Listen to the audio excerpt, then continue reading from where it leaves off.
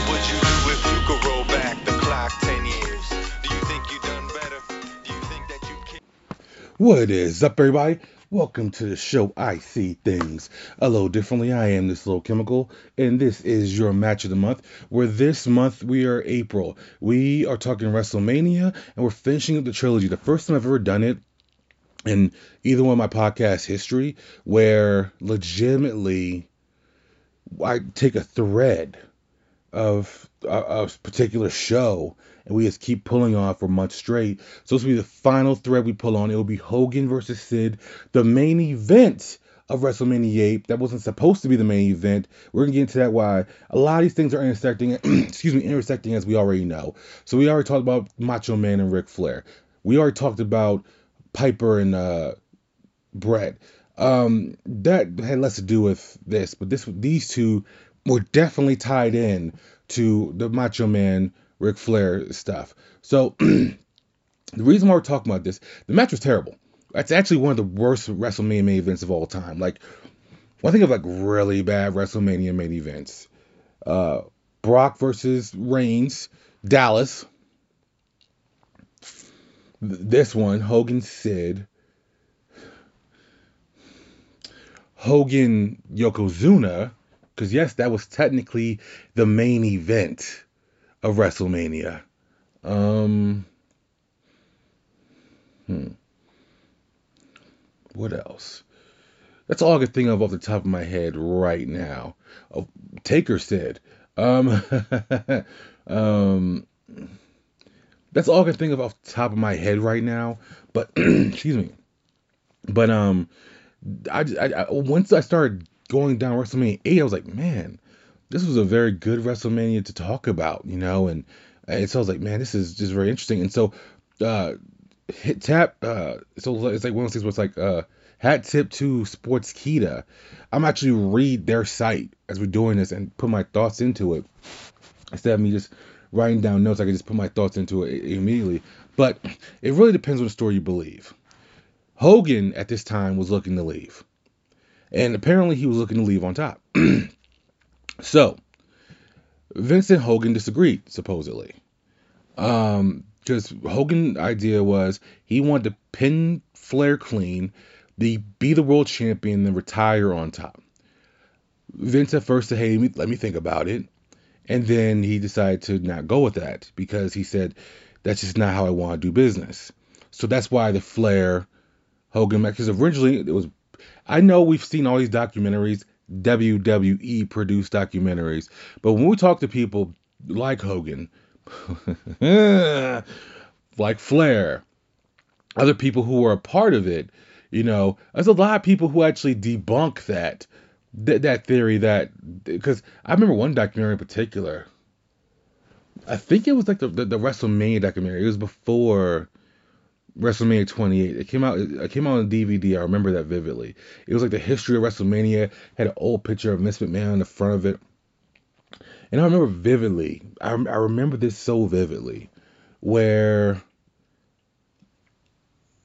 a lot of people on that say, hey, Hogan Flair was never discussed. It was never the direction. I remember watching that. I was like, man, I always loved WWE documentaries. Like, even though obviously it's skewed towards their narrative, which is fine, it's their company. There's times when I'm like, okay, that's kind of bullshit. Like to me, the Rise and Fall of ECW was the best documentary they ever produced because it was the most non-biased. The Rise and Fall of ECW, it left something to be desired, and I felt it was not as respectful. Like the history, we learned the history of ECW in those 3 hours. We got an hour and 20 minutes of WCW. There's no way. There's so much you can talk about. Anyways, I remember watching that. I said, I don't believe this. And in certain shoot interviews, people were like, no, it was definitely discussed. It was definitely supposed to happen. And also at the same time, let's be real. As we get older and we find out more and more, we know that Bruce Pritchard isn't always telling the truth. He can say he was there and that's fine. But we know he's not always telling the truth. Or even if he is telling the truth from his perspective, maybe he wasn't in on it. That's why sometimes I will say I respect it when he says, hey, I wasn't there, so I don't know. But at the end of the day, it was clearly on the table. It's clearly where they were going to go. When he brought Ric Flair in, they said he is the real world's heavyweight champion, and they had the WCW big gold belt. So it was clearly on the table. It was clear what they were building up to. Otherwise, why would Flair screw Hogan out of the belt? It just didn't make any sense, right? Now, lucky for them, and this could have been Vince thinking ahead.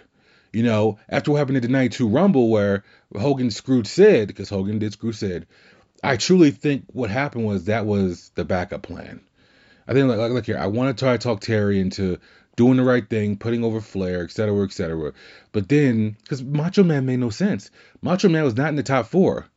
I believe the top four, because Flair, no, I believe the top five. Here's how it went. I believe Piper and Macho Man got eliminated together. And you know what? I guess technically Macho Man was top four, because I think, if I'm remembering right, Roddy hit first, and then Macho hit, but they were eliminated at the same goddamn time. So it wasn't actually like a final four or whatever. So anyways, we already went through this with the Macho Man thing, so we're not going to rehash that. But the reason why I want to focus on this is because, I can see Hogan wanting to leave on top, and Vince wanted to placate to him, wanted to make Hogan happy, and then him man, this doesn't seem right. It's more work on myself, and what do I get from him going on top? And as we know, he would have been back anyway. He was literally back the next year. So, excuse me. So, anyways, it just didn't make any sense. So that's why the reverse was pulled with the double main event, where you have Macho Man Flair, Sid Hogan. Now, this match has its own stuff in it as well. So, in secret, the return of the Ultimate Warrior, who was fired 6 months before, because what happened at SummerSlam, for those of you guys who don't know what happened at SummerSlam was simple. It was, he supposedly held up Vince McMahon for more money. This is all documented. They've since taken stuff back because they like having the Warrior Award and stuff like that. They obviously want to be in the good graces of his wife. But it's well documented that Warrior held Vince up for more money before his match at SummerSlam, which was him and Hogan teaming versus Iron Sheik and Sergeant Slaughter. And so at the end of the match, he was fired.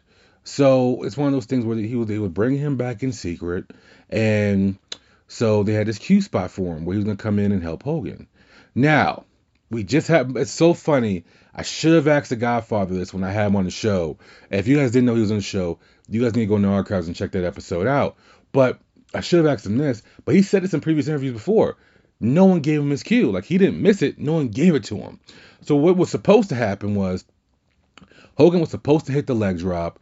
Papa Shango was supposed to come in for the DQ. Well, what ended up happening was Papa Shango was a no-show. So Hogan hits the leg drop, goes to pin Sid. Sid kicks out. So I think Sid was if I'm not mistaken, in WWE lore, Psycho Sid or Sid Vicious, same fucking person. And also, rumor has it, he's supposed to be going in the Hall of Fame. But, oh, damn. By the time you guys hear this, the Hall of Fame will have already happened. All right, it doesn't matter. Anyways, I'm recording this what's today's day as I'm recording this? Fuck it. It's actually the 9th of March as I'm recording this. So anyways, so Sid kicks out. That's why you see Hogan's face. He looks surprised. I think he thought, Hogan, that if he hits the leg drop, Sid was just going to lay there. And Sid was like, nah, I'm not sitting here. I know the finish, Once Sid kicks out is when you see Papa Shango. And then all of a sudden it's whoa, what the fuck is this?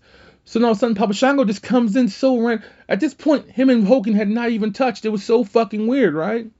So Papa Shango comes in, they're double teaming him, everything like that. Then all of a sudden, you hear you hear Warriors music, the place goes crazy. He's clotheslining Papa Shango out. Hogan turns around, he's in shock, everyone's in shock, crowd's going crazy. Then you see them hug and they lift each other's hands, and that's the end of the match. So one of the worst finishes in WWE WrestleMania history is a DQ. I think it's the only time in WrestleMania history, it has to be, that the main event ends on a disqualification win. If you look at WrestleManias of Hogan's, right, because I think he still has the record, because I think this year, will be Roman Reigns' 6th WrestleMania main event. He's still 2 behind Hogan. He's going to get to 7. We know that for sure because him and Rock will main event at WrestleMania. That will definitely be another one for him. I would assume Reigns is going to reach 8 too. But if we look at Hogan's WrestleMania main events, a lot of them were not actually that fucking good. So you had, what? The first WrestleMania with him and Mr. T versus Piper and Mr. Orndorff. The second one with him and King Kong Bundy. The third one with him and Andre the Giant. The fourth one with him and Macho Man. Was it the fifth was him and Slaughter. Sixth was him and Warrior.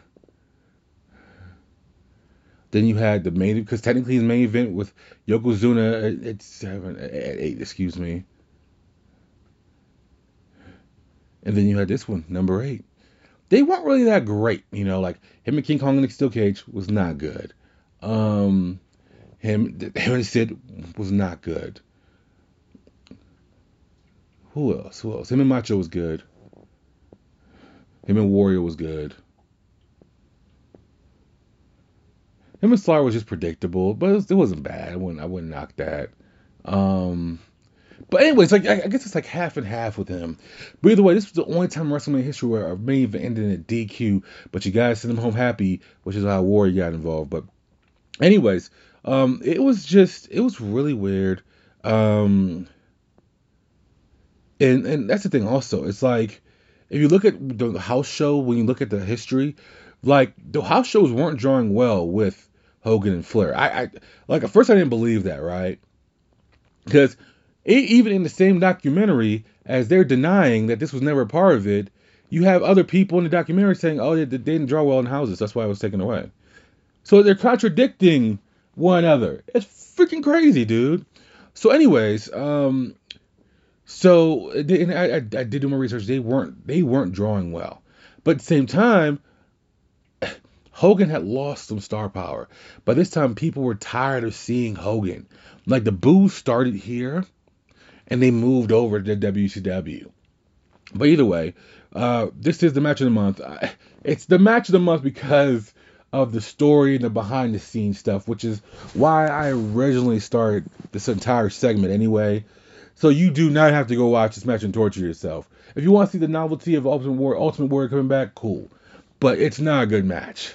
But at the same time, it's one of those situations where the story just interweaved. And like WrestleMania 8 had so many behind the scenes things that happened, whether it was Bret Hart negotiating with WCW and he was out of contract. That's why he lost the Intercontinental title. Roddy Piper having his shoulders pinned to the mat for the first time in WWE history. Whether it was Macho Man and Flair stealing the show and Flair bleeding and getting in trouble for it, or whether it was just this. It was to me, it was an alright WrestleMania, but the behind the scenes was even more awesome, even better. So, that's the end of the match of the month. But, program though, starting May, June, July. Remember this year I said I was going to break it down. It's going to be half and half. We've done the first 3 months of the year. It was it's technically 4 months of the year. It was all about wrestling. The next 3 months will be about comic books. It will be the comic book of the month, and starting in May, in honor of Doctor Strange 2, we will have the comic book of the month. The first time ever, it will be a Doctor Strange focused comic, and it will be freaking awesome. So please sit back and enjoy. But anyways, I am the Soul Chemical. That is your match of the month for April. Enjoy WrestleMania. Enjoy this show. I am out.